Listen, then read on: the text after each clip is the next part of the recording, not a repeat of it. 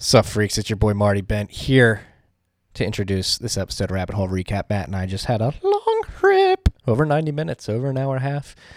Hit a lot of topics, had a lot of fun. I withheld from drinking on this episode. Shocker. This episode of Tales from the Crypt of Rabbit Hole Recap is brought to you by our good friends at Unchained Capital. You freaks already know all about them. And if you don't know about them, let me tell you a little bit about them. Unchained Capital is a company building financial services for Bitcoiners with security in mind, a security-first mindset and collaborative custody in mind. They want to make sure that you guys have control of your Bitcoin as much as possible when using their products. The way they do that is building products like their Volts product. What is that? The Volts product is a product that allows you to engage in a 2 of 3 multi-sig quorum with Unchained Capital, in which you hold 2 of 3 keys, so you can always move your UTXOs out of the vault whenever you so please, and Unchained holds a 3rd key. If you are ever in a pickle and you only have 1 key on you, and you need Unchained's help to move that UTXO or UTXOs that you're looking to move out of your vault, they're there to sign it for you. Right now it's compatible with Trezor and Ledger. If you heard the conversation we had with Will Cole earlier this week that we published, go check it out if you haven't. Cold Card's coming soon. On top of that, they have their collateralized loan program. Friends don't let friends sell Bitcoin. So if you're in a pinch and you're thinking about selling your Bitcoin, you're looking for tax beneficial alternatives, Unchained can use your Bitcoin. You can use your Bitcoin, you can use it as collateral to get same day US dollar liquidity. You put Bitcoin up in a multi-sig quorum. You have 1 key. Unchained has 1 key, and a third party has another key. And so you can always check to make sure your UTXOs aren't being rehypothecated, and you use your Bitcoin as collateral to get US dollar liquidity. And as long as you're paying back that loan and keeping your collateral margin in check, you do not have to sell your Bitcoin. On top of that, they've got incredible open source tools on the market, including their multi-sig quorum in the form of Caravan. They just released a new version of Caravan, which is much more robust than the original implementation. On top of that, they're working on Hermit, which we talked about with Will Cole as well, Slip 39, in their incredible blog series, highlighted by Parker Lewis's Gradually Then Suddenly, which is great fodder for normies. If you're looking to introduce people to Bitcoin, Parker's series particularly is something that I send to a lot of people. So go to www.unchained-capital.com to check all this out. That's www.unchained-capital.com. Tell them Marty sent you. This episode is also brought to you by our good friends at the Cash App. They're helping you do many things. They're helping you stack sats, send sats, receive sats, DCA into sats. What's DCA? Dollar cost average. You can set it and forget it in the Cash App now. You want to buy on a steady cadence, Cash App is letting you do that. You can set up daily buys, weekly buys, monthly buys in the Cash App. Sats is the standard. Instead of buying fractions of Bitcoin, you're buying whole sats. It's a beautiful thing. And on top of that, they have Cash App investing. Bad day for stonks. Bad day for stonks. If you're a BTFD, if you're buying the fucking dip, and you have the Cash App investing is letting you buy as little as $1. You can stack slivers of stonks, okay? If you don't want to buy a whole stonk, if you're not sure the dip is going to go further or stop, and you don't want to buy a whole stonk, you can buy as little as $1 via Cash App investing. Because this is directly connected to your bank account for the sats and the stonks, there's no 4 to 5 day waiting period. You can start investing and stacking today. Cash App may even be your bank account. As you freaks notice that they have what's the word I'm looking for right now? Totally falling out of my mind. Routing numbers and account numbers. There we go. Account numbers. Come on, Marty. Think. So Cash App can be your bank account now. You can direct deposit your bank check. Can't speak. Sorry, freaks. You can direct deposit your paycheck into the Cash App now with their accounting numbers and routing numbers. Cash App investing is a subsidiary of Square, member SIPC, and as always, make sure you use the code STACKINGSATS. That's one word, STACKINGSATS. You're going to get $10 when you download the Cash App, and $10 is going to go to our good friends at Owls Lacrosse. That's Owls Lacrosse. Woo!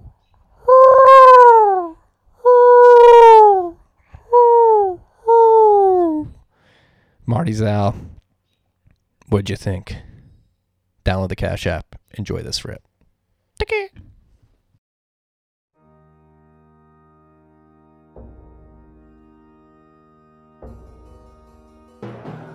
You've had a dynamic where money's become freer than free.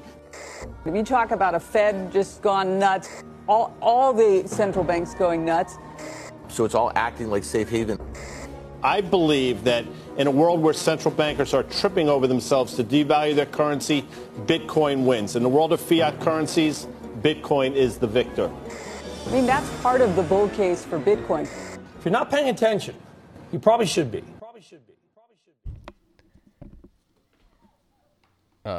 Wait, restart. Oh my God. No, wait. Add it to the outtakes.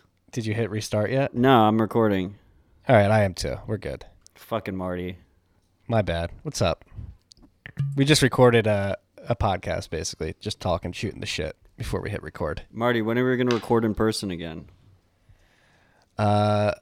Maybe next week. I'm down. Let's fucking do it. I'm going to come back and get my shit at some point next week. When does your lease end?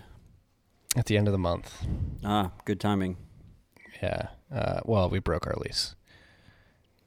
They let you break your lease? I mean, it cost us some money, but we broke it. Interesting. Yeah, it's annoying. But I'll be back next week, and I'll probably be staying for a few days. Okay, so we'll record next week in person. Yes. Freaks, you got to hold them to it. And I'm trying to get Antoine Riard, I'm butchering his last name, who was working at Chain Code. He's about to go home to France, I believe, at the end of the month. We're going to try and get an in-person with him as well, drink some wine, talk about what him and Gleb have been working on with dilation attacks and the coin pool idea. Boss. So look out for that, freaks. We'll talk about coin pool a little bit here. Before we get into the nitty-gritty, as always, got to check out Clark Moody's dashboard. Prices sitting at $9,260. Bit of a crash today. Black height is currently 634,265. We are estimated to have another retarget upwards difficulty adjustment of about 18.1%. We're 775 blocks away from that. So we're pretty far into this difficulty epoch, and it seems like a lot of hash rate has come on the network since that 15% drop a couple weeks ago, or last week, excuse me. And so the next retarget's scheduled right now for June 16th, so 5 days from now. Right now, what's the GBTC premium? Woo! GBTC, very, very hot in the news right now. Where is that on the dashboard? It's right on the top. It's the first box. Oh, it's 38.2%. It's pretty high. Shows Clark's priorities. Yeah. I don't think it deserves to be that high up there, Clark, but it's an interesting number. Yeah, it usually hovers around like 25%. Seeing it around 40 is pretty crazy. There's some news on that we're going to talk about as well. Three Arrows owns a lot of that product. Stop teasing our list, Marty. Get through the dashboard. Average fees, the reward is hovering around 5.31% right now.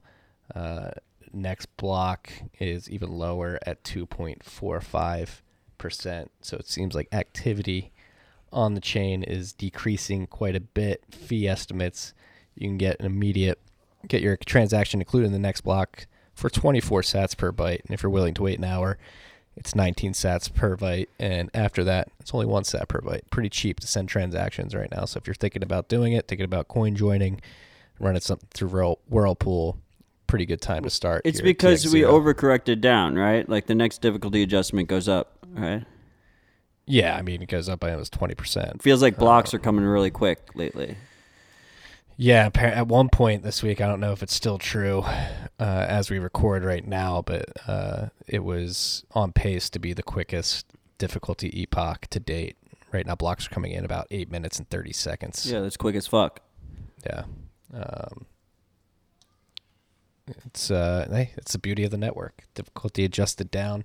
And again, like I said, I do think what actually ended up happening is those S9s were unplugged and sent to people with cheaper electricity and got replugged in. And we're seeing a combination of that and new hardware come online. It's a theory. Yeah, it's a good theory. I mean, in the mining chats that I'm in as well, I know a lot of people that have been doing that, talking about plugging in S9s. Samurai Whirlpool unspent capacity at the moment is 1,205.5 Bitcoin. The unspent value is $11.2 million. There have been 5,943 cycles in the last 30 days, and the TX0 volume of the last 30 days has been 577.82 BTC. So Whirlpool still going. Are we on pace to break records this month, or is it slowing down? It's pretty early to make that call, but it's ripping. The 0.5 pool, the 50 million sat pool, has really been ripping hard lately. Yeah, we started some drama with that, dropping the Chris Belcher episode yesterday. A lot of people that shared that episode started getting in a flame war. I don't think it was the episode, which was a fantastic conversation with Chris. I think it was people's reaction to the episode that started some things. This idea that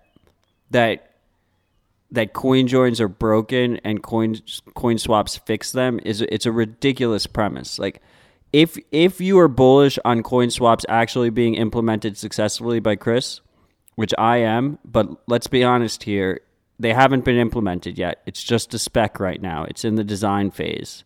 If you are, then you should also be bullish on CoinJoin today, because the biggest hurdle to adoption of CoinJoin right now is this perceived risk that in the future, at some point, you won't be able to spend transactions with CoinJoin history. But if that becomes even more unrealistic if you have coin swaps, right? Like, if you're sitting on CoinJoin UTXOs that for some reason you can't spend, which I don't even think is a realistic concern to begin with, and I practice what I preach, like my whole fucking stash is CoinJoined, like, then you can coin swap after the fact, right? So, like, it should be the opposite, really. It should make you more bullish on coin joins today, that we have coin swaps and other things that will occur in the future that we'll have at our disposal that will make tainting coins and trying to do blacklisting and whatnot that much more difficult. I agree. I think the verbiage of fixing instead of improving is a bit of a stretch there. I think it definitely improves on privacy overall and is a step forward in addition to coin joins. So if you haven't checked out that episode with Chris, go check it out. I think the thing I took away from it and what I'm most excited about is to see if he is successful in bringing an implementation to market that works. Does it lower that perceived threshold that we talk a lot about on this show? Absolutely does. Of how many people do you need to be using that software to give everybody basically default anonymity, or the defeated heuristics. At least plausible deniability, like enough plausible deniability to make the heuristics broken. And I'm just bullish on the fact that Chris is a fucking boss. And to see him hustling and see like how driven he is to make Bitcoin more private is just fucking awesome, right? Like, we need a million Chris Belchers. Like, it's just fantastic to have him, and he's so humble. Dude's going to change the world. He's going to change the world, and I'm just happy to just do my small part in just promoting his work and trying to support on the awareness and education side. Me as well. And hey, he's getting noticed for that hard work too. I guess we'll jump down the list a little bit. Human Rights Foundation started a privacy-focused Bitcoin dev program, and Chris was the first recipient of a $50,000 grant. So fucking huge. Huge. He's still raising money via his page that we linked to in the episode that we dropped yesterday. But again, I've said this before, Human Rights Foundation is my favorite alphabet soup agency out there. They seem to have skin in the game and actually be fighting for the mission that they put on their website, and not just LARPing and being a huge sort of bureaucratic. Well, that's because they're not an alphabet soup agency. They're a fucking nonprofit. There's other nonprofits that are. I know, but usually when you say like alphabet soup agency, Yeah, you're talking about like it- FDA or CIA or FBI or DEA or IRS. These are federal agencies. These are government agencies. Alphabet Soup Organization. Yeah, Sorry. fair enough. I fucking love the work they're doing. Gladstein's a boss. He's one of our boys. It's fantastic to see them do this privacy-focused grant program. As we've said on the pod before, it's great to see these grant programs in general. They do have another grant coming up for another privacy-focused dev that has not been disclosed yet, so looking forward to that. And they're going to continue raising money and provide it towards privacy-focused work. So if you do have a project you're working on that's privacy-focused, you should go and submit that to them. Another thing to note is they are the first real way to donate towards Bitcoin development in a tax-deductible way because they're a 501c3 organization or whatever it is. 501c, right? I think C3. That's what I said. 501c3. 501c3. Yeah, you're right. Whatever it is, it's the tax-deductible way to donate, so that's fucking huge. That's like a really big deal. I think you could do it through DCI previously, but DCI doesn't let you do just Bitcoin-focused, and they take a decent cut out of it for management. So this is a way bigger deal, and HRF isn't actually taking a cut for management. They take 5%, but it just goes towards the Bitcoin advocacy that they're doing anyway, right? So everything goes to Bitcoin. 95% goes to outside devs, and 5% goes to like the work that Gladstein's been doing and the workshops and the presentations and stuff like that. So this is massive. Shout out to the Human Rights Foundation. If you are looking for an organization to donate to that helps Bitcoin, consider donating. Before we get further into the list, we have a shout out. Oh man, this guy's such a scumbag, dude. That scumbag Al, I believe it's him. It could have been somebody else acting on behalf of him. Bought a shout out, so I have to read it. And he's trying to act like I bought a shout out for my own show. So this dude's an idiot. Number one, it's obvious that these are not my words, but he wrote them, assuming that I would write them or read them in my own voice and with sincerity. So here it goes. We're going to listen to some fake news here right now.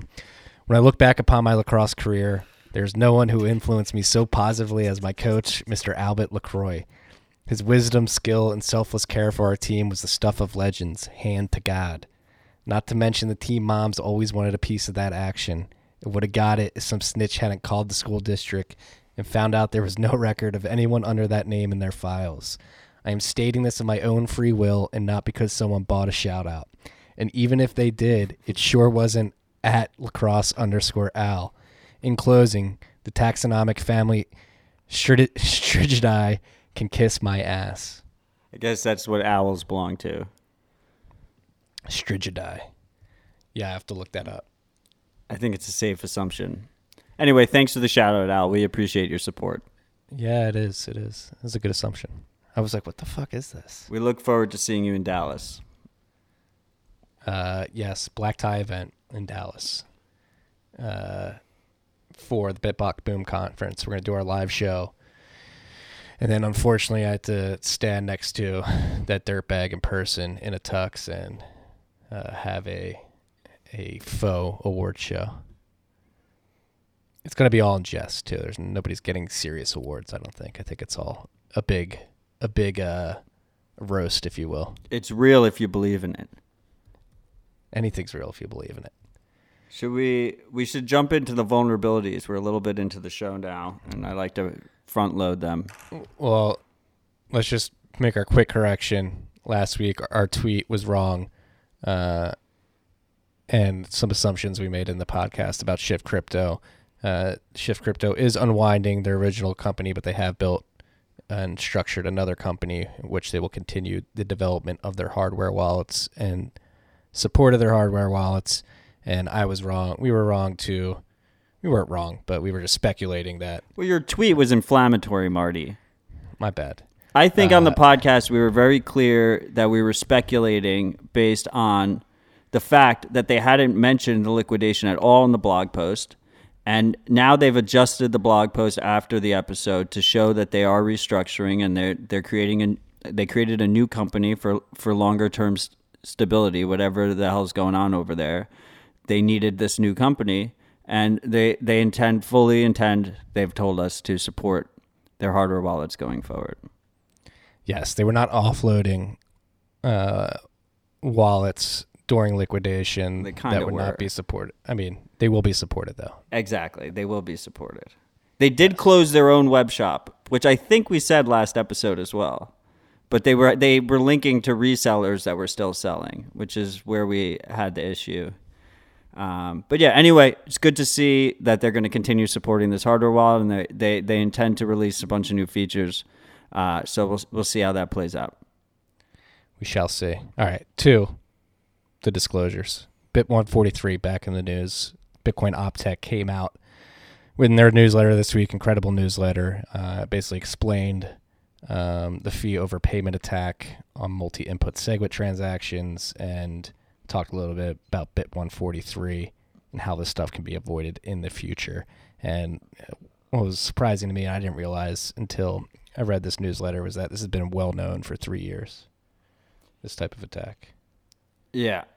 So this is the vulnerability that we discussed last week that Trezor and Salim disclosed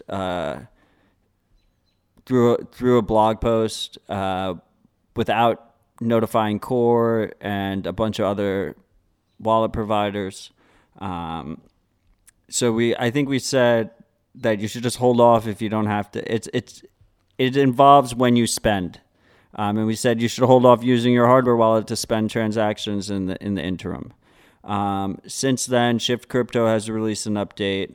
Trezor has released an update, which we knew about last week, which we said broke a bunch of software wallets. Those software wallets have still not re-added support for Trezor with the new firmware. So if you want to use pretty much any software wallet except for Unchained, I believe, I believe you still need to hold off on the Trezor firmware update. Ledger released a firmware update that gives you a warning. That's how they plan on trying to mitigate it. It gives you like a little warning message. Cold Card should be releasing an update either tomorrow or a Monday with their own method of mitigating it. And that should also come with other additional features. The big one is BIP85 support, which I was going to discuss later, but we might as well just bring it up now. That allows you to basically create child seeds from your Cold Card seed. So all you have to do is back up your Cold Card effectively, and you can generate seeds for other wallets from that seed, which sounds dope as fuck, right? I'm like super excited about that. Imagine you have like a phone wallet or something. Instead of having to back up that as well, you just back up the Cold Card, and you can use a child seed for the phone wallet. And if the phone wallet gets compromised, your Cold Card doesn't get compromised, and your backups are all already set up because they're your Cold Card backups. Yeah, we first mentioned this back in April when the PR was pulled. The pull request was pulled when the PR was made for the BIP. So yeah, this seems like it's becoming more. Was that merged into version 0.20? No, but it doesn't need to be because it was merged into Cold Card's firmware, but that firmware hasn't been released. So I'm not 100% positive that this BIP143 vulnerability mitigation that is about to be released will be included. The BIP85 stuff will be included, but I'm like 99% sure. But either way, Cold Card figured out a way over the last week, because keep in mind, they weren't aware of it until basically right before we recorded last RHR. They figured out a way to mitigate, for most situations, mitigate this vulnerability without breaking support for like all the software wallets that support it, which is really great to see. I mean, like one of the issues here is like the way Trezor did it is you need to have a full node. You need full transaction information in order to support it. And that's just not possible for a lot of people. Obviously everyone should run a full node, but that's one of the issues that BTC Pay has, that Wasabi has, that Electrum has, is that they don't have all that information, and that's why support has been broken. So Cold Card figured out a clever way to mitigate that. Full details will be released with the firmware, so I don't want to. They're still testing it out. I don't want to jump the gun here a little bit. So you can read that blog post when they do release it, but keep on the lookout. It should be happening either tomorrow or Monday. And then the other thing is, just as a clarification here, this is a complex attack, right? And people shouldn't be scared out of hardware wallet usage because of an attack like this. Like, it's way easier to attack a hot wallet. Like, if you can pull off this attack on a hardware wallet user, you can absolutely pull off this attack on someone who's just using a hot wallet, a software hot wallet, because it needs to compromise the software that you're using the hardware wallet with. So it's just a really important thing for people to just keep in mind here, is that you're still more protected in a hardware wallet situation. Yeah, and there are solutions being worked on to this. So this was actually brought up in 2018 by Johnson Lau. A long-term solution to the attack is to change the transaction digest so that each signature commits to the value of all UTXOs being spent in the transaction. So you would, the attack basically is you try to sign the transaction, then your hardware wallet says, hey, it didn't work, you have to sign it again. And then when you go to sign it again, the malicious software is changing your fee amount to a higher amount, so that they're screwing you over. And this only affects SegWit transactions. And This is also why we said in the last episode, you mitigate it. You can mitigate it today, and probably best practice in general, if you use a different device to broadcast.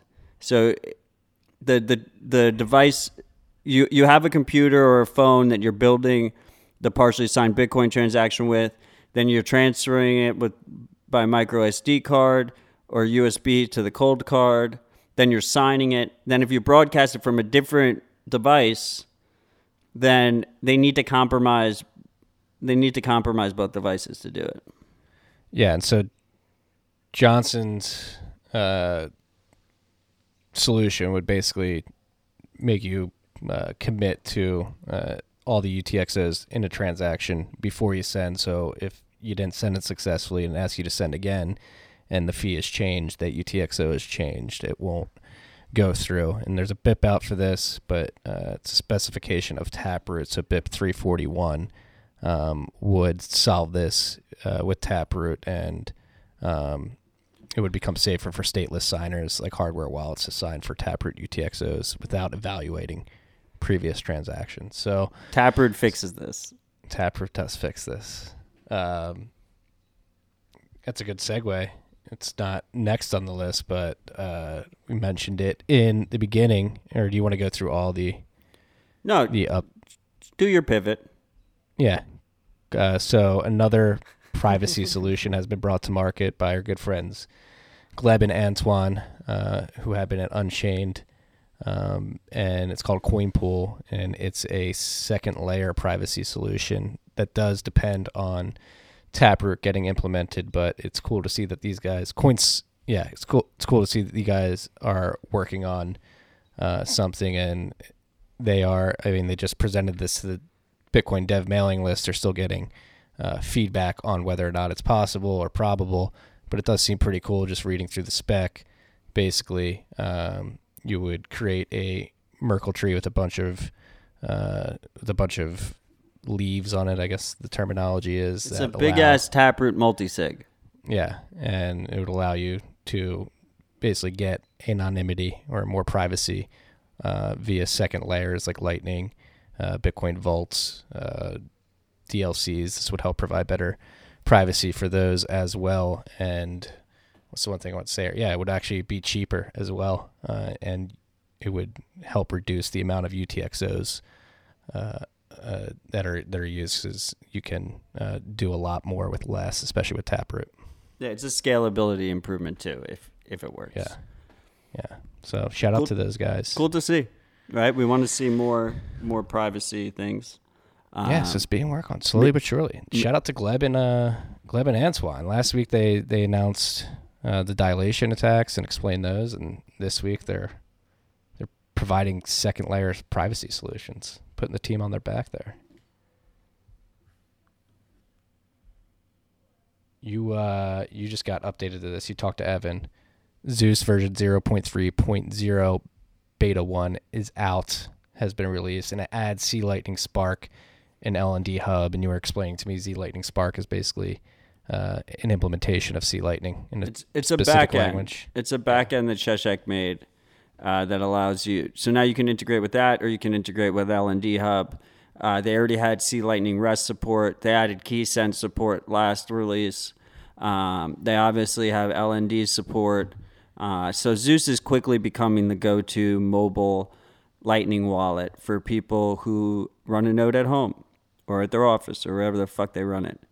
So it's really good to see. We love Evan. You know, we do the Bitcoin Citadel workshops with him. Great dude. So just fantastic to see. And Zeus is on F-Droid if you're running Graphene, so you can download it really easily. Or if you're running any Android, you can have F-Droid. So dope. If you're using Zeus, upgrade. More functionalities are there. They're only one of two mobile wallets that support KeySend. It's Breeze and Zeus. Breeze obviously is running a light node on a full Lightning node, but a light Bitcoin node on your phone. And Zeus connects to your own node. But they both support KeySend, which is cool to see. Shout out to Evan and team building that out. Marty, are you drinking with me today? I'm not drinking. No. Bingo! Let's go. I already popped the cork. Let me put the cork back in just to make more. Don't cater to the bingo playing crowd. I didn't think I did it intentionally until after I said it. Then I remembered it was on the bingo board. But you said you're not drinking with me, correct? No, I'm drinking coffee. Why? You taking a break from drinking? Taking a break from drinking. My sister has joined my wife and I to nanny our son for the summer, and she's been away for quite some time, so we've been catching up over drinks. I'm drinking Basil Hayden's Kentucky Straight Bourbon, and it's fantastic. I love it. He's choked on my water. First time you haven't drank Macallan in quite some time. Yeah, this was I ran out of Macallan, so this was a birthday gift that I had sitting around. So now I'm almost done with this bottle. I'm gonna have to go on a run. You're bringing the Mictors to the fucking live show next week. I will bring the Mictors. There you go. Hold them to it, freaks. Shit's delicious. It is delicious. It is. It's strong too. It's so good. Speaking of so good, Electrum Personal Server version 0.2.1.1 was released. Chris Belcher, previously mentioned, released that. Apparently it was a quick release after version 0.2.1.0. Bug fix a bug has been fixed that was causing some personal servers to crash in certain instances. Yeah, so 0.2.1.0 added a bunch of speed and performance improvements, but it also added a bug where Electrum crashed. And so then Chris released 0.2.1.1, which fixes the bug. So if you use Electrum Personal Server, consider upgrading.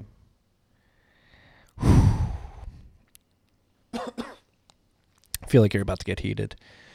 This happened right after I posted the episode last week. I actually got a DM from one of the block guys. Oh, me too. You got advance notice? Yeah. But they didn't tell you what it was. They're like, you're about to be furious. Did they tell you that? Is that how you got it? I got shared the link and was like, and they were like, I wish this would have made it for RHR. Well, I got DM like 15 minutes before they posted, and it was like, Matt, just make sure you're sitting down in 15 minutes. Yeah. Shout out to Doge Toshi over at the block, Steven. So Coinbase, it has become... Just to be clear, Doge Toshi did not tell me ahead of time, so don't get him in trouble over at the block.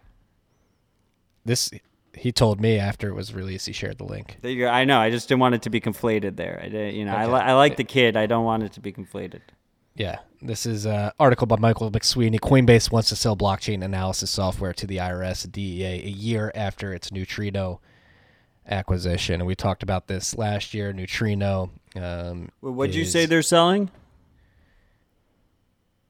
Analysis software. No, they're selling surveillance tools, Marty. They're selling spy I'm reading- software I'm to reading the U.S. headline. government.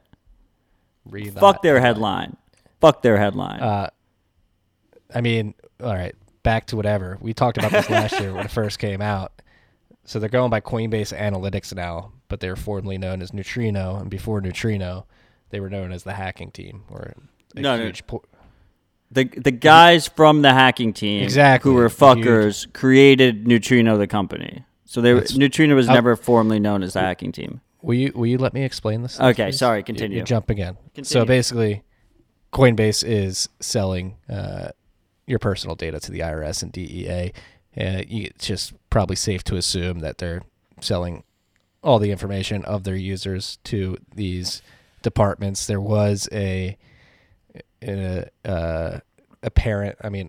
somebody hopped in my mentions who was claiming to be on the Coinbase engineering team and said that they're not sharing user data, but I find that almost impossible to believe.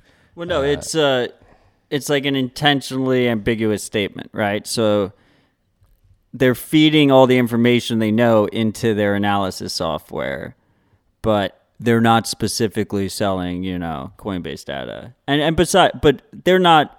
They haven't said any of that shit officially. Like, you can't just have some random engineer guy or whatever. He's full of shit. He gives you the open finance bullshit. I saw you invited him on the podcast Twice. He did not respond to the invitation. If you had me on that episode with him, like, there would be nothing productive. He can go fuck himself. That's as far as I'm concerned. Like, they're all complicit. It's one thing if you didn't know about it, but if you know about it now at this point, and you don't leave that company, if you don't quit Coinbase and go to greener pastures, like, you're complicit. That as far as I'm concerned, you're not for open finance or whatever bullshit buzzwords you want to say. Like, that's all fucking garbage. Actions speak louder than words. And this idea that, like, okay, if you're working at Coinbase and you absolutely need the job and you can't get a job somewhere else, sure, fine. But that's not the majority of people working at Coinbase can go wherever the fuck they want in this space. Like, the Coinbase still carries a lot of weight in Silicon Valley. These guys are getting paid big numbers. They're not living paycheck to paycheck. There's no sympathy there in that regard. Completely agree. It's getting to the point. I mean, not getting to the point. It's been at the point for a while in my books. Brian Armstrong, that naked mole rat, has been trying to attack Bitcoin. You did for call quite him a some naked time. mole rat last episode before it dropped, but before the news dropped. My naked mole rat senses were tingling. I mean, he supported Bitcoin Classic, Bitcoin XT, SegWit 2x. He just announced, they launched 18 new coins on the exchange yesterday, one of which was Digibyte. No, I think they said they were planning on announcing it, but yeah. Whatever. They were planning planning on adding it. Yeah, pre-announcement. Digibyte. That's like behind Dogecoin. That's probably like the worst unit bias. They added Omai's Go. Like, they added a bunch of. It's designed to just allow all their VC buddies to dump all their fucking token bags on retail. But that's besides the point. Like, this is not coming from like a Bitcoiner perspective. Like, this is just.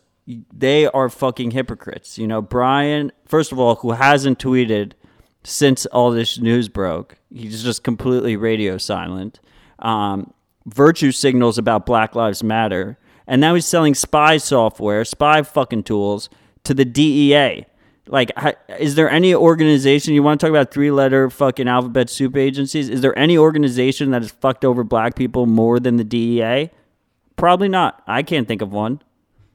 No, DEA and the CIA in conjunction. I mean, pretty well documented that the CIA embedded crack cocaine in black neighborhoods to sow strife, and the DEA was the enforcer of that stuff. So I can't imagine anything worse for the black community either. And Brian Armstrong is a virtue signaling LARPer. That dude does not give a fuck about Bitcoin or open finance. He, like, if he would have it his way, everybody would use Coinbase and their wallets and their services to interact with crypto, quote unquote. You see my open finance meme? No, what was it? There's a bunch of DEA agents and said open finance on the top, powered by Coinbase trademark. Yeah. It's fucking powerful. That's what their version of open finance is using their services. And they're just LARPing and clinging on to these means. Very hypocritical. And so go delete your Coinbase account, people. Well, a lot of people are doing it. That was a segue I was getting to is you tweeted it. 22. They had a net outflow of 22,000 coins this time last week, which is the largest or second largest on record, I believe. So it seems like some users are actually taking action and getting off the platform. Again, if you are still on there, know that they're selling, not selling your data, but they're running your data through an analytics system that they're selling to the DEA and IRS. So it's probably in their hands, and that's the beauty of Bitcoin. It's a bearer instrument that allows you to take control over your UTXOs whenever you want to, and you can vote with your feet and leave Coinbase. We talk about voting to leave the traditional system and getting into Bitcoin, but even within Bitcoin, you can really vote with your dollars or where you hold your UTXOs. Hopefully you're running those through CoinJoins by when you move them and taking possession of your keys, at least for part of your stack, so that you have full sovereignty over that. But again, hopefully, and we talked about it last week. That's why we were talking about Coinbase last week, is because how many coins they have control of. 1 million minus 20K. No, okay, just to keep in mind here, freaks. First of all, I have a lot of respect for you people, okay? So I assume the majority of you weren't using Coinbase already. Second thing is, I assume the majority of you weren't keeping your coins on Coinbase if you were using Coinbase, not your keys, not your coins. Third thing, if you delete your account, KYC is forever. They have to keep a lot of that information for the Bank Secrecy Act anyway. Who knows what they're deleting and what they're not deleting. They already have that information. You're not getting rid of it by deleting it. So just keep that in mind. There is also, fourth thing, there's an option in Coinbase when you delete your account to delete all of your data. Are they going to delete all of your data? No one fucking knows. But at least click it, right? You might as well. At least it puts them in a bind if they don't delete your data ultimately. Fifth thing, as Marty said, even if you withdraw, they know your withdrawal address. It's going into that spy tool as well. That withdrawal address and the information associated with it is going into the spy tool. So if you don't use CoinJoin, if you don't run your own node after that fact, your future transactions and if you commingle past transactions can be linked back to you. And even if you do use CoinJoin, it is not perfect. If you fuck something up, you will be exposed there as well. So just keep all of these things in mind as you process this. But at the end of the day, fuck Coinbase. Just vote with your feet, as Marty said. Fuck them. It's not worth it. Don't use them. Yeah, let's get that total Bitcoin held by Coinbase down. Let's get to at least 500,000. Let's set a goal to get it to at least 500,000 by this time next year. Never gonna happen. Hey, but I love you, dude, freaks. You'd be surprised. You said you have I have a lot of respect for the freaks too, but I also got a lot of personal DMs and emails of freaks admitting that they had stuff on Coinbase. So I think the number's higher than you expect. So did I. I love you, freaks. It's okay. I was a Coinbase customer at one point. It is what it is. Hey, I mean, again, this is why you never have heroes in this space. Like, I was one of the biggest Coinbase shills. Like, Brian Armstrong was never my hero, though. No, neither. He was preemptively slayed. The app was a great way to get into Bitcoin. Anyway, it was simple. I don't have updated Glassnode information. Someone did post, which I thought was ironic, and he's got a point, that I was slamming Coinbase for chain analysis software that they were selling, spy software, let's be frank, while using chain analysis software to do it, which was Glassnode, right? But they're absolutely correct. There's nothing to be said besides that. But the one thing that is cool about Glassnode, which I'm now a paying subscriber for because I wanted that chart. I wanted that you couldn't get. They have free tools, but you can get the chart if you pay for it. There's something to be said about the fact that I could fucking subscribe for $39 a month.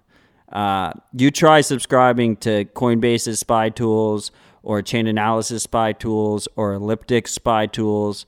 You can't. It's not. They don't give public access to it. And that just shows where their motivation is. Their motivation is to hide their capabilities from both you and their competitors while they sell it to authoritarians. And complaining about it is pretty much useless. Like, we should build tools to make them fucking obsolete. But at the same time, if you're running a fucking service for retail to on-ramp into Bitcoin, there's a major conflict of interest if you're also selling SPY tools to people. So I actually rank this way worse than something like Chain Analysis or Elliptic or all of these motherfuckers, because who's the customer and who's the product, right? All of a sudden, the U.S. government is the customer, and anyone using Coinbase is the product. Completely agree. Get the hell off Coinbase if you haven't already. Wise up. Naked mole rats. Never trust a naked mole rat. They can't be trusted. They're schemy, slimy people who don't know how to say Bitcoin. So let's talk about. Only say crypto. I got 3 positive links in a row here now. After this Coinbase bullshit, right? We have this amazing fucking write-up by Diverter BTC to start on using mining to obtain KYC free Bitcoin. We've talked about this on the pod before. It is the ultimate way of stacking sats with limited third parties, right? You do have to have a limited trust in your pool that you choose, but you can connect to it through a Tor or VPN, and you don't have to provide them any personal information, and you can withdraw frequently. So it is trust minimized. He gave a fantastic write-up about it. Yes, depending on your electricity, you will be ending up paying a premium. But like, look, at the end of the day, if it's 30%, 20% premium over buying Bitcoin, I think that's well worth it for no KYC, to have no KYC attached to your stack. Yeah, I mean, to each their own. It's certainly, I mean, that's the intention behind Great America Mining. We just want to mine as much Bitcoin as possible, as privately as possible. And yeah, I mean, the tutorial created by Diverter BTC is very thorough. It's 20 pages. Isn't it fantastic? Goes into very minute detail about what you need to do, what you need to pay attention to. And yeah, so if you're sitting somewhere, maybe living on a river, and you're able to get cheap electricity, I think this is the best way to get into Bitcoin without KYCing your coins. It's very easy to connect to pools. You have a lot of cheap hardware on secondary markets if you're willing to wait a little bit. S9s are going for dirt cheap right now, and if you have free energy, you can definitely eke some gains out of those. But even if you don't have cheap electricity or free electricity, like, if you can get to break even, if you could get to 10% loss, right? There's a balance here, right? Like, for the no KYC, there's definitely value. There's definitely value in it. Like, this idea, and we've heard this in Bitcoin for way too long, that like you're always better off not buying ASICs if you're not a professional. Yeah, is faulty, right? Do you not agree that it's faulty? Like, if you lose 10%, if you lose 15, 20%, whatever, like that's the premium you're paying for better privacy with your stack. No, I agree. If you want it that bad, mining is a great way to do it. And just be wary of your energy prices, because the premium may get higher and higher depending on the price per kilowatt hour of the energy source that you're using. And that's an opportunity cost you have to weigh as an individual. But highly recommend it. Mining is just like fun in general. You get to learn a lot more about Bitcoin once you get your hands dirty in the mining world. And What I want to see is ASIC stores It's where you can wary, buy with cash. You know, it's like, loud. Be wary. It's loud. It produces a lot of heat. So if you're going to do it, I mean, it's in Diverter's tutorial, but just be aware. There's a lot of stuff that comes with it, and this stuff exists. Like ASIC stores, they're not really what. Like, I know I want to like walk down Broadway in New York City and like walk into a store that sells ASICs for cash. You can just hop into a Telegram group and find somebody selling them and do it easily. Yeah, but that's different. That's different than walking into a store and buying it, right? Yeah, you don't physically have to leave your couch. You can just. No, there's more information attached to the purchase. That's all I'm saying. Yeah, no, that's agree. And if you live in cold weather, right? Then the ASICs offset your heat bill a little bit. They're basically little electric heaters. They give off so much fucking heat. But the noise is really annoying. It is a really annoying whining noise. You don't want it running in your studio apartment. Definitely not. Your girlfriend will leave you. Yeah. So I mean, there is I think Diverter gives soundproofing techniques that he uses. He's got his set up in like a cooler, which is like crazy. But or at least one of them. A lot of colleges, you can figure out like mineral oil setups to reduce sound. That'll be more expensive for you. A lot of colleges still offer just flat rate electricity, right? Like it's just included in your dorm fees. Like if I was in college right now, I don't care about the whining noise, whatever. I would just have shit ton of ASICs just sitting there. And actually, the immersion cooling liquids, the price of that is getting driven down. So I'd imagine the next 2 to 3 years, that it may actually be pretty viable for a lot of people as products that are focused on this use case particularly come to market. More competition drives down prices.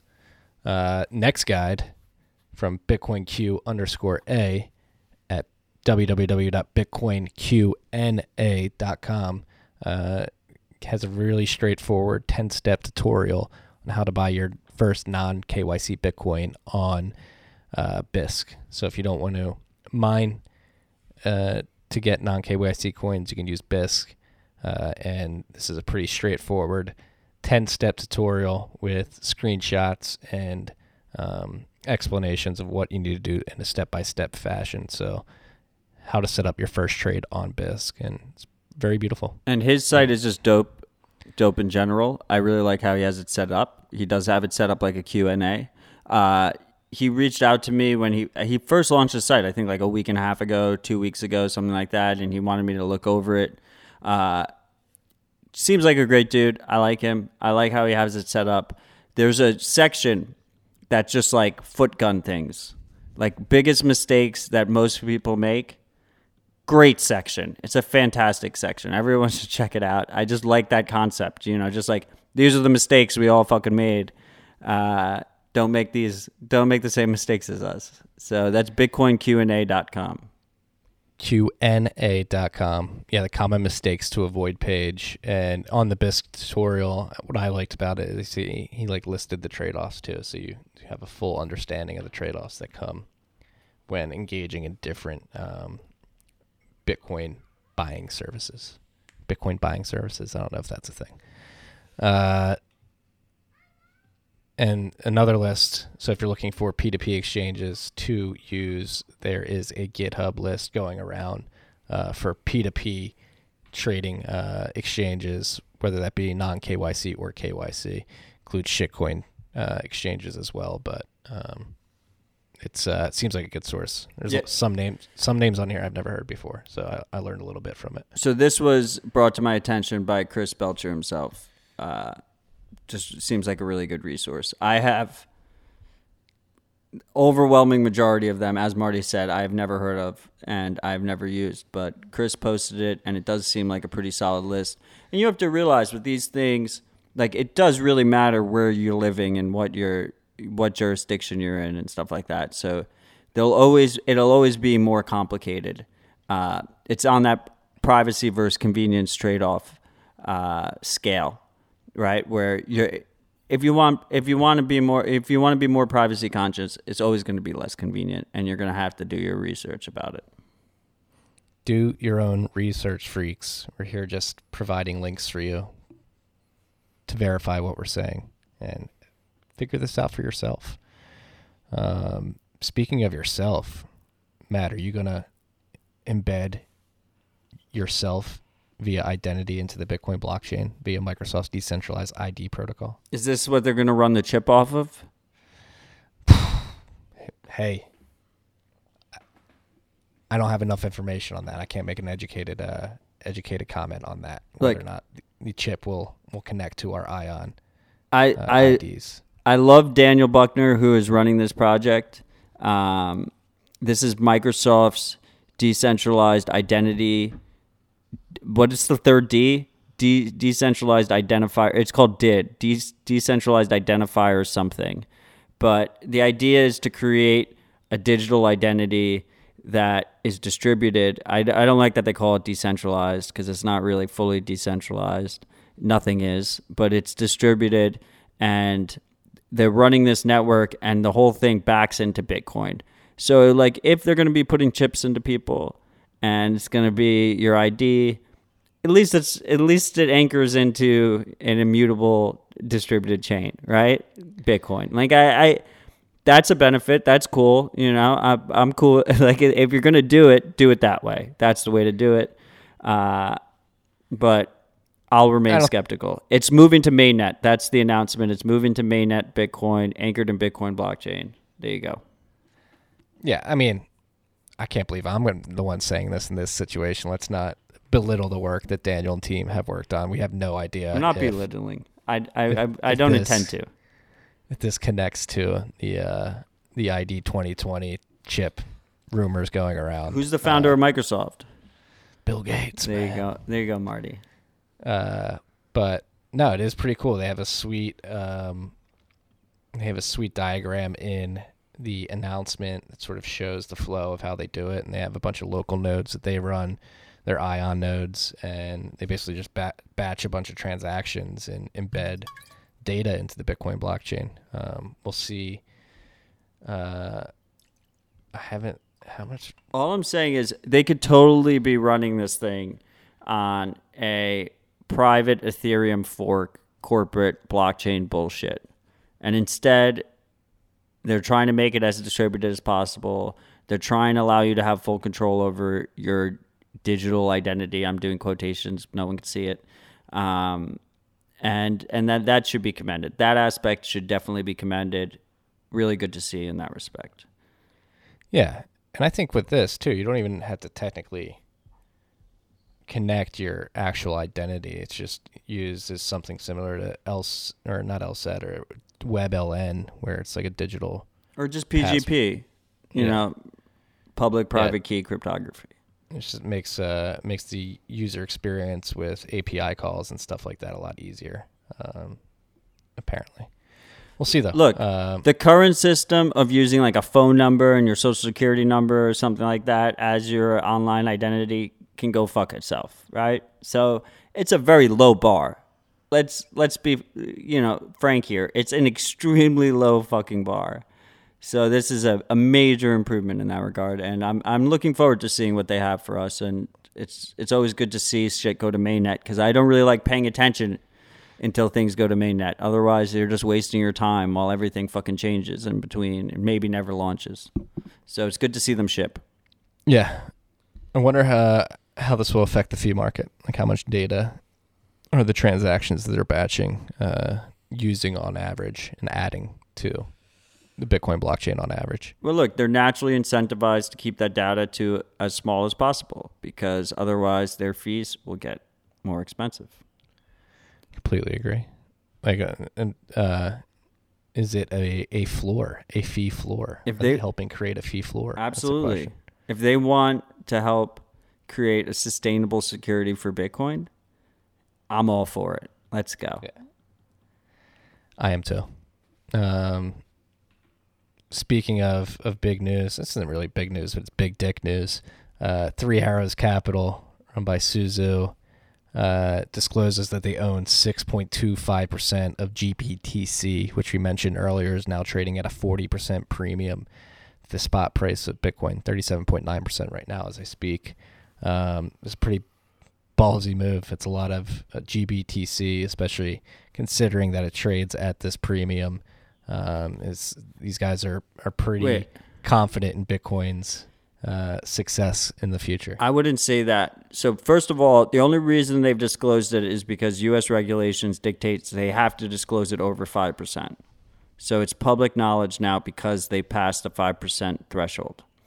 The second thing is it is kind of ballsy in terms of GBTC is a fucking IOU, and they're trusting that they'll get back the IOU. The reason it's not really truly ballsy is because it is not confirmed, but this is most likely in-kind contributions where they are bringing Bitcoin into GBTC and getting GBTC shares. So they are automatically profiting from that premium, right? The whole mechanism in play there, because it's not a real ETF, is there's like a year delay while you do it. So if you can they're not automatically profiting, right? They're basically there's a lock-in. Right, but they get that premium, right? The play here is, and the block can't report it because they refuse to speculate on these types of things. That's why we're here. Is in trouble for speculating last week. Yeah, but I most of the time I don't get in trouble for speculating because I'm right. They're doing this because they get that premium. They're arbitraging the premium, and that's fine. That's how the incentives are set up, and they can hedge their Bitcoin exposure of going in there through shorts and other financial instruments to protect themselves. So this is them banking on the fact that, first of all, there won't be a Bitcoin ETF anytime soon, because if there's a true ETF, then the premium will drop because people will go to that ETF instead that doesn't have the premium. And the second thing is they're trying to arbitrage this year. They're trying to get that 30%, 25%, whatever the premium is at any given time. They're trying to get that little gain. I mean, a major gain. Let's be honest. That's a pretty big percentage. Sick arb, especially if Bitcoin goes up in price as well, and they're able to call that back from GBTC in some way. I mean, I think they'll probably be successful if that's what they're doing. I don't see an ETF coming to market anytime soon. I'm not holding my breath for that. Yeah, they're too busy. They're too busy creating fucking ETFs that are so good for investors to just protect investors, with their triple leverage short ETFs that are like fucking screwing the Robinhood crowd. But God forbid they put a Bitcoin ETF out there. Should we talk about the Robinhood crowd? What's going on in the stock market right now? Are we at 2000 tech bubble level yet? When was the last time the stock market dropped 5% in a day? I don't know what it closed at. It closed a half an hour ago. In March? Didn't it close like? You want to pull it up? Did we have a down 5% day before in March? Maybe. I want to be surprised. We were down, almost 6% in the S&P, 5.89%. Wow. Dow Jones was down 6.9%. 7% is the circuit breaker. Dow Jones got really close to that. Well, apparently not. Russell 2000 got down. Well, maybe it's the circuit breaker for Dow Jones. Russell is Great Britain, though, is UK. That was down almost 8% at 7.58%. So this idea of getting angry at Robinhood traders is fucking bullshit, okay? These people are getting fucked by the system. They what are they supposed to do? They're going to keep their money in a checking account? We've talked about this a million times, right? Like the Cantillon effect. Like the money comes in, it fucking props up the stock market. We have the majority of people aren't getting exposure to the stock market, and all the people on Robinhood fucking figured this out. Like, are they investing in shit? Yeah, they're investing in shit. They're going to learn by touching the stove. That's how they have to learn. But, to see retail have a bigger presence in the stock market it's a symptom of the rigged system, right? Like, if we have Bitcoin, this is why Bitcoin's beautiful, because if we have Bitcoin, you don't have to have a bullshit diversified portfolio of equities and bonds and shit to try and outpace inflation. You can just hold Bitcoin, right? Like that's why sound money is important. But we're not there yet. Bitcoin's going through its adoption phase. It's hyper volatile in the short term. So people are just trying to figure out ways to fucking get the money that they deserve, like get their portion of the money. Like this idea of like degrading Robinhood traders is absolutely bollocks. It's ridiculous. Bollocks. Wow, you're getting into some British British terminology there. Add that to the bingo card, motherfuckers. I would push back a little bit. Like I'm curious to see how much of this Robinhood led rally in stocks, because it is being led by the retail investors. Goldman Sachs had a call earlier this week, in which they admitted they witnessed like our Wall Street bets and retail traders on forums basically stop out shorts that were put in there by institutional investors. Power to the people. Let's go. The cab driver is the captain now. Look at me, I'm the captain now. But dude, I wonder how much the Dave Portnoy effect has. Like, he's a Robinhood trader too. Like he's not trading on Robinhood, but he's part of the same crew. Stop interrupting. It's the lack of sports betting that is available to people right now because of all these leagues being shut down. Like those are degenerate gamblers. I wonder how much of that market has moved into the stock market as sports are shut down, and as somebody like Dave Portnoy, who's a notorious sports gambler, is sort of leading the charge of these day traders. 100%. Do not discount the Dave Portnoy effect. I think he may single-handedly have an effect on these markets, especially over the last couple of weeks. I don't disagree with you. All the gamblers have moved into stocks. Let's be honest. Like they're gamblers. They're not gonna. What are they gonna gamble on esports? They're not gonna fucking gamble on esports. Of course they're gonna move into the fucking stock market. Like absolutely, without a doubt. And we saw. Did you see that clip of Portnoy? It was like remnants of the 2017 fucking shitcoin bubble where he was trying to get a position in a stock and he mentioned it on the live stream and it just popped up.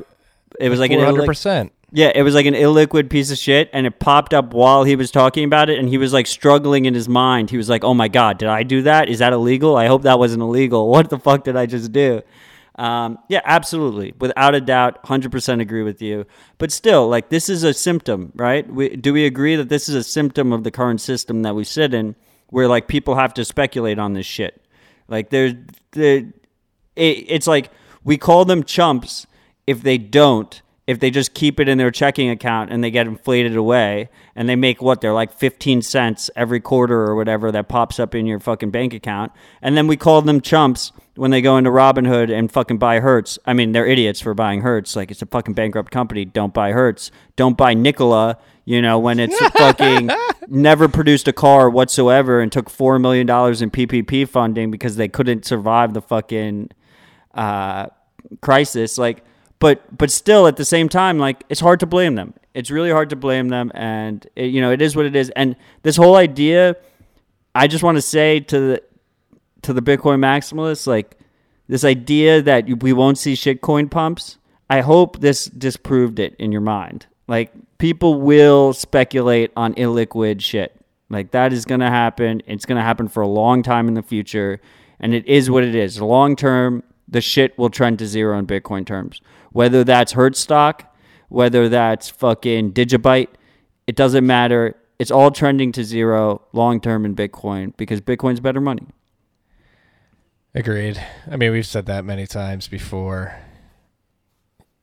As much as it'll make you cringe and probably drive some of you crazy, the shitcoins will probably pump again. But again, it's ephemeral and so the shitcoins will pump. This has happened in the past, and you'll be like, "Oh, I'm missing out," and you'll hop in, thinking that you're missing out, and you'll hop in at the wrong time. Or you'll hop in at a good time, but you won't hop out at the right time.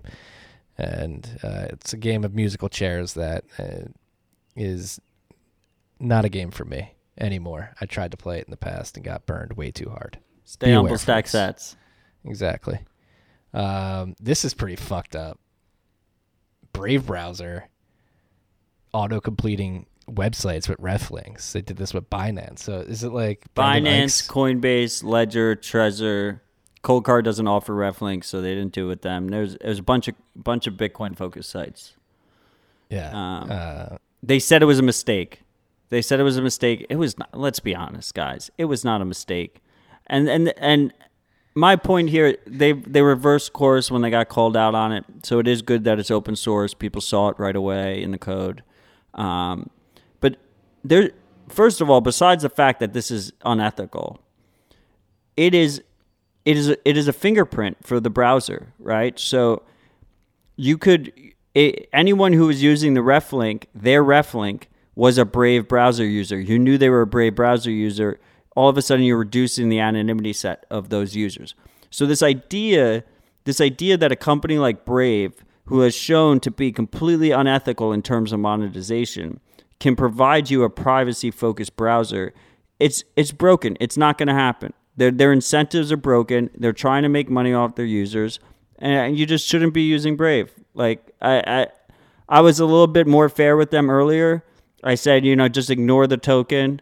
You can disable it in the settings. It's like a decent enough browser. But really, at the end of the day, you should either be using a privacy-focused fork of Chrome, one of the Chromium forks. That's the open source component of Chrome without the Google shit, or Firefox with the DNS disabled. They Blue Matt Corallo is big on this. Is they've been defaulting lately to they run their DNS lookups through Cloudflare. Fuck Cloudflare. They're a man in the middle by design, probably working with governments. So you gotta, if you use Firefox, you gotta disable that. Why does there have to be so much nuance with this shit? Why do we have to explain all the trade-offs every time we talk about this shit? But just keep that in mind with Firefox. So much nuance. Be aware. We're over an hour. Let's keep going. China is cracking down on OTC traders. They've frozen the bank accounts of many traders who've been trading over the counter over there. So it seems like another tremor in China and how the CCP is posturing towards Bitcoin. We know via announcements they've made in the last 6 months that they're working on their own central bank digital currency. We'll see what happens there. Just be aware, China has canceled and banned Bitcoin many times in the past, only to come back and allow it again. So it's never very clear what's coming out of there and what will happen moving forward, but just a shot across the bow, if you will, to the OTC traders there. Again, they froze their bank accounts.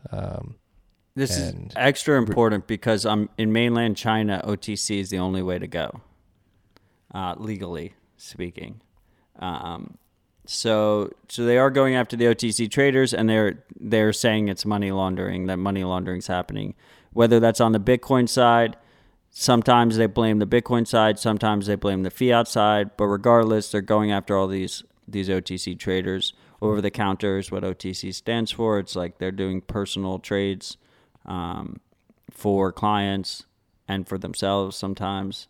And it's just, this is where the friction happens, right? This is where regulators can hit you, is where fiat meets Bitcoin. And it's just a concern that everyone should be on the top of their mind as they're trying to coordinate their strategy to stack as many sats as possible. Yes, it could happen at any moment. That's why it's important to take possession of your keys, and it's actually pertinent for Americans too. The Pentagon's thinking about Bitcoin. They came out with a war game, Zbellion. They're very scared of Gen Z. The Intercept came out with an article. They got their hands on a document that basically laid out a scenario which Gen Z, of which we are not a part of, we are millennials, at least Matt and I are, Gen Z is expected to revolt against the system, and Bitcoin will play a part, and it doesn't make any sense how Bitcoin plays a part. They're going to use all the cybersecurity vulnerabilities they can to suck Bitcoin out of the system, which doesn't really make any sense. No, they're sucking fiat out of the system, and then they're converting it to Bitcoin. They're distributing the Bitcoin in this war game. Just to keep in mind, this seems very similar to the current crisis we're in right now. So they war gamed this, but they were a little bit off on timing, right? Because I think this current crisis is primarily led by young millennials and Gen Z. Yeah, I was actually I felt shafted. Like they're giving Gen Z all the credit here. And Well, M-Bellion doesn't sound that good. No, it doesn't. Millennium-bellion? When you hear Z-Bellion, you just think zombies, right? Yeah, yeah. But like the one part of the document is like Gen Z like grew up with 9/11 and they were coming of age during 9/11 and the great financial crisis. Shit, that happened to us too. They didn't though, right? I was 10 when 9/11 happened. Yeah, I don't think Gen Z grew up with 9/11. They grew up with 9/11 in their history books, right? Yeah, exactly. So somebody at the Pentagon just wanted the Z-Bellion name and really shafted us millennials. This is our revolution. You Gen Z, come join us. We're not gonna. I don't see us cyber attacking shitty websites that hold money on them. I don't see how that would work. This whole war game is the plot of Mr. Robot. Someone at the Pentagon watched Mr. Robot and they came up with this war game. It's literally the plot of fucking Mr. Robot. I mean, which if you freaks haven't watched, you should watch. It's a fun show. I like that Bitcoin's involved. But the important thing here, I think, is that Bitcoin's on their radar, and in terms of Bitcoin being a threat, being a non-government money that is out of their control, they overestimate the ability to use it privately, because it's, as we've said on this pod many times, is way too difficult to use privately, and you guys need to be very active in trying to learn how to use it privately. But this is the plot of Mr. Robot. Yeah, I mean, and if this is like top of the line research at the Pentagon, we're fucked. They're way behind. Like the one sentence. Gen Z are often described as seeking independence and opportunity, but are also among the least likely to believe that there's such thing as the American dream and that the system is rigged against them. Frequently seeing themselves as agents for social change, they crave fulfillment and excitement in their job to help move the world forward. Like, you're describing what's going on right now with like millennials and Gen Z. Like, this is happening now, like you said. Their timeline's way off, Pentagon. But this is 2018. They did this war game in 2018, right? So people have to keep in mind, like, we only know about this now because The Intercept did a Freedom of Information request. What are the war games they're doing right now? What are the lists they're doing right now? We know during the migrant crisis a year ago, they were putting journalists on lists. They were putting activists on lists. Based off of that, they are absolutely putting Bitcoiners on lists. Like, this is something that it matters. Like, people need to fucking care about this shit, because at the end of the day, I know my goal is to have as much Bitcoin as possible. That is my goal, and it's unfortunate. Like, your government should not be in your threat model. Like, we pay their fucking salaries, but they are in your threat model, and you have to keep this shit in mind. Yeah, your tax dollars are being paid to do research and game plan about how to put you down if you ever try to actually stand up against the government and tell them that they need to work on your behalf. That's weird. Hey, why do we pay taxes? Mr. Hodl's been asking that question a lot. Why are we paying taxes? I'm not going to comment on that, but you see what's going on in Seattle right now? Before we get to that, I just want to say one more thing here. I don't know. I just lost my train of thought. It was a good thing though. What are you gonna do? Well, let's move to the Seattle Autonomous Zone. Chaz, as it's commonly referred to. It's been a sight to be seen over the last few days. Some miscreants in Seattle have blocked off a portion of the city, and they're running it autonomously. They took over the police department, and the police left, so they're within this area in Seattle, and they're running it, and it has been hilarious to watch unfold. It is a very interesting micro experiment on what might happen if the people who want to bring communism to America are successful. I'm not too worried about it if Chaz is there any leading indicator of what it will look like and the dysfunction that it will bring. So apparently there was a leader that lasted 2 days, and then he had to resign because, or she, I forget, was basically outed as a domestic abuser, and then a rapper has taken over. Just went out.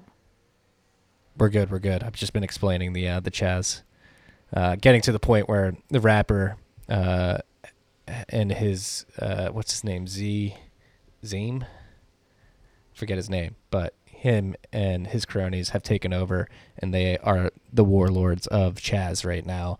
I saw a video. Eric Voskuil, funnily enough, it seems that he lives on the border of Chaz. Probably like the person who probably hates this the most. Actually, I don't know. Does he hate it? VJ lives in Chaz. Yeah, VJ Boyapati's in. No, he used to live there. I thought he said this is my neighborhood on Twitter. That's why I'm not doxing him. He said it. Yeah, I think he said it's the neighborhood I used to live in. I'm pretty okay. sure. Imagine if you owned a small business there. Like All you right. just had to deal with all this shit, and now you have to deal with this. And Well, again, like I was saying, you probably didn't hear me because I didn't hear cut shit. out a little My bit. power went out. It was hilarious. If this is any leading indicator of what's to come from like the socialists who want to bring socialism to America, it is going to fail miserably. They've had leadership changes. The homeless people stole the food. The cops are back in. Apparently, I think they're taking over the police station again, and it's hilarious. These people want to act like they're actually doing something tangible and something that will be long lasting, but like the city of Seattle, what if they just like shut down power to that neighborhood and shut down water? Like they're still under the control of the state. Well, the only reason Chaz exists is because is that what they're calling it? Chaz? Why are they calling it Chaz? It stands for something, I don't know. Autonomous zone. Something Hill, Chilton Hill or something like that. Oh, okay, fair. I mean, the only reason this shit exists is because they don't have the balls to actually stop it, right? Like, the police have completely backed off. The mayor has lost complete control. Well, dude, nobody has fucking balls anymore. Like, Personal responsibility is lacking. There's so much nuance to all this. Yes, police brutality is terrible. It should be curbed.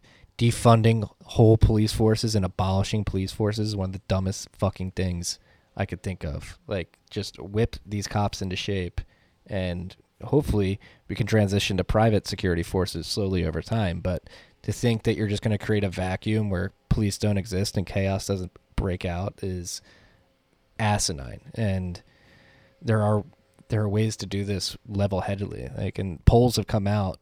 It's crazy how much this has become a meme over the last week and a half alone. Abolish the police. Like, nobody was saying this 2 weeks ago, and yet now it's like one of the biggest policy wants of whatever this far left movement that's taking over the narrative right now wants. And if you look at the polls, something like 68% of Americans would not want police departments to be abolished in any way, shape, or form. So I remembered what I was going to say, but I'll talk about that in a second. I used to say that Twitter lacked nuance, but society really is what lacks nuance, and we've gone straight to defund the police. Really, it should be more accountability, higher, like this, the hiring standard should be higher, right? Like right now, it's like almost lowest rung. It's like if you can't find another job, you can become a police officer. Like the hiring standard should be higher. We should have accountability. We should pay them more. They get paid dirt cheap, Like if we add accountability standards, we add the increased hiring standards, all these different things. Then all of a sudden, yes, they should absolutely be getting paid more. Like they have difficult jobs and they get paid fucking dirt cheap. Like people don't realize, like, yes, elites control the state. Our system is broken. It is legal to buy politicians in this country. The police are an extension of that. They're the extension that we touch, that people see the most, right? And we need to absolutely reform it. But if we have no police in let's say New York, in a city of, we have De Blasio's wife is going saying that it'll be nirvana in New York without any kind of NYPD. Like, that is ridiculous. Like, then you just have armed thugs walking around, which we kind of already do. Let's be honest. There's a lot of power hungry cops, but like no matter what, you end up with armed thugs going around. So we need accountability. There's a middle ground here that needs to happen. There's nuance. There's fucking nuance. Like I said, it's hilarious.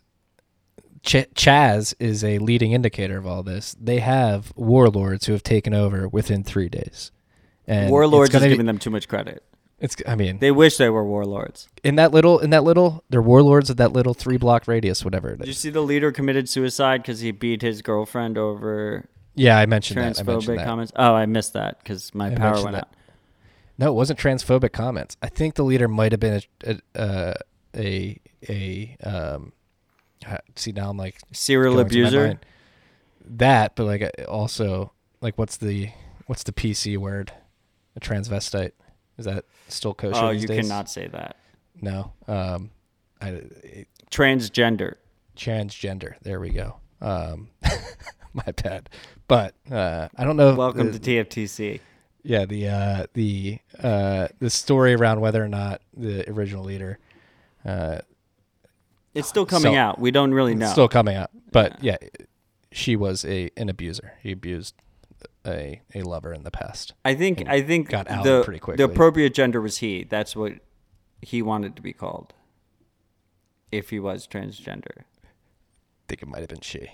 Okay, whatever. We're getting into the weeds too much. What I forgot to say about Zebellion was that we don't know what the response was. We just know what the war game was. The response is still confidential. It wasn't included in the Freedom of Information Act. So that response is more relevant to us as Bitcoiners. That response is heavy-handed as fuck. It is databasing, using Coinbase spy tools, etc., to go after Bitcoiners to try and prevent that kind of attack. And they've been thinking about this since 2018. I do not want to know what the evolved situation is in this year in 2020. It's bad. They've had a lot more to worry about. Hopefully they've been distracted.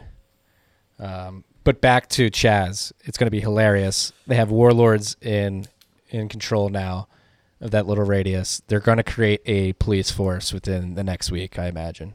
They're going to go full circle to kicking the police out and then creating their own police force within the confines of Chaz. Can we just talk about how shitty of a store of value real estate is? Like, imagine you own a building there.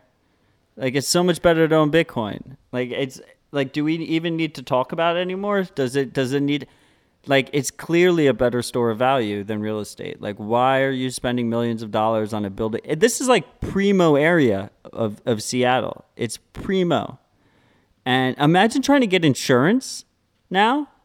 Like, your insurance is expired. First of all, the insurance companies aren't going to pay out shit, but you need it anyway because we live in a litigious society. So the insurance premiums are probably going through the fucking roof. It's a horrible store of value. Yeah, I would not want to be holding the shitcoin of real estate in Seattle right now. It's not shitcoin. It was like the Bitcoin of real estate. Like, the maximalists of Seattle real estate were like, oh, well, you got to own in whatever CH area is. Like, that's the best. Look how quickly that flipped. Yeah. And it's sort of disgusting to see all, like, the spray painting going on. You're just really destroying neighborhoods and beauty. Try and be respectful. The world's going mad. I'm cool with the classy graffiti's cool. But yeah, I'm cool with that. Just the tags, fuck the tags. And these people are like tagging things they don't even understand. Did you see in Boston the first infantry, the first all black infantry mural, or was it racist? It must have been racist. Well, no. I'm smiling, freaks. You can't. They defaced it, and it's like an homage to the first all black army infantry. You want to talk about statues? I mean, again, I don't agree with the Confederacy and slave owners just using heuristics here. This is exactly what ISIS did when they rolled into Syria. They started destroying statues and stuff. And I think there have been proposals for moving statues to more museum areas. I think statues, like, how many cool statues do you see that get made these days? Like, again, the fiat society, the fiat standard has got us away from creating beautiful things like statues. My favorite was, all I'm going to say is my favorite was there's like a bunch of calls to remove Churchill statues from Great Britain. And someone posted on Twitter, wait till they find out about the other guy. And I just thought that was great. But it's yeah. So there was a Thomas Sowell quote going around today. And that's what really pisses me off about all this. It's like, all right, that should happen in the past. What's in the past is in the past. It was terrible. We are learning from it. We have learned from it. Hopefully we get better over time. The arc of history has gotten better, in my opinion. People have become more accepting, more liberal, and more cooperative. This is pretty much evidenced through all economic indicators and the productivity of the technology we have today. The last 5 decades, shit has gone haywire in the economic sphere and the monetary sphere due to the Fed predominantly. But this Thomas Sowell quote, like, have we reached the ultimate stage of absurdity where some people are held responsible for things that happened before they were born, while other people are not held responsible for what they themselves are doing today? Like, all this focus on these statues and this focus on abolishing the police, like, gone with the wind. People are gone with the wind. People are striking at branches when they're not. Nobody's focused on the money. Nobody's pointed at the Fed or the creation of money in our system, which is the core of all these problems. And actually, nobody's identified the true problem. They're screaming and destroying stuff indiscriminately, and it's not. I don't think it's very productive. Maybe some people do. I don't think it's very productive. I just thought these statues were bolted down. I didn't realize you could just push them over this whole time. Well, it takes a lot of effort. It takes a lot of effort. Sorry for using the wrong term there earlier. You're still thinking about it. You can't edit it out. You can't edit it out. Oh, I'm not going to. It was a genuine brain fart there. I'm sorry. He didn't mean anything by it. He didn't mean anything negative by it. Well, somebody who is talking about solutions, but Bitcoin is one of them. This is why we Bitcoin. His video went viral this week. He was at the LA protest at I Am Character. Is it I Am the Character? I think it's I Am the Character on Twitter. I thought it was I Am Character. He gave a impassioned speech. It's I Am the Character. You're correct. I apologize. He gave an impassioned speech at the protest in LA, the peaceful protest, explaining how Bitcoin is an option to opt out of this system, and it is a very productive way to voice your opinion to opt out. And then it was actually a 3-part plan, Bitcoin being the first part, and then volunteer in your community. It's why Owls Lacrosse is what we support here at this podcast, because it's an incredible way to volunteer. Somewhere I volunteered and got a lot of value volunteering. It's one thing that sort of pisses me off about all the LARPing that's been going on is a bunch of people who've never actually gone into neighborhoods and worked with these communities or experienced these communities just LARPing online. Like, get out there and actually go do something. Like, go volunteer for Owls or any other program like it that's in your city, and you actually will be rewarded handsomely just with a perspective on life. It's powerful. Getting out there and leading by example and volunteering in your community can actually go a long way. Yeah, that's fucking awesome. I've heard good things about the episode. I have not listened to it yet, but based on who has told me that it was a great episode, you should go listen to it. It seems like he's Bitcoin Twitter. Like, he's completely red-pilled. He runs a Raspberry Blitz. I fucking love it. It's good to see. His speech was fucking powerful, so that's fucking awesome. Extremely powerful. And as Marty said, that's I Am the Character on Twitter. I said I Am Character. That was incorrect.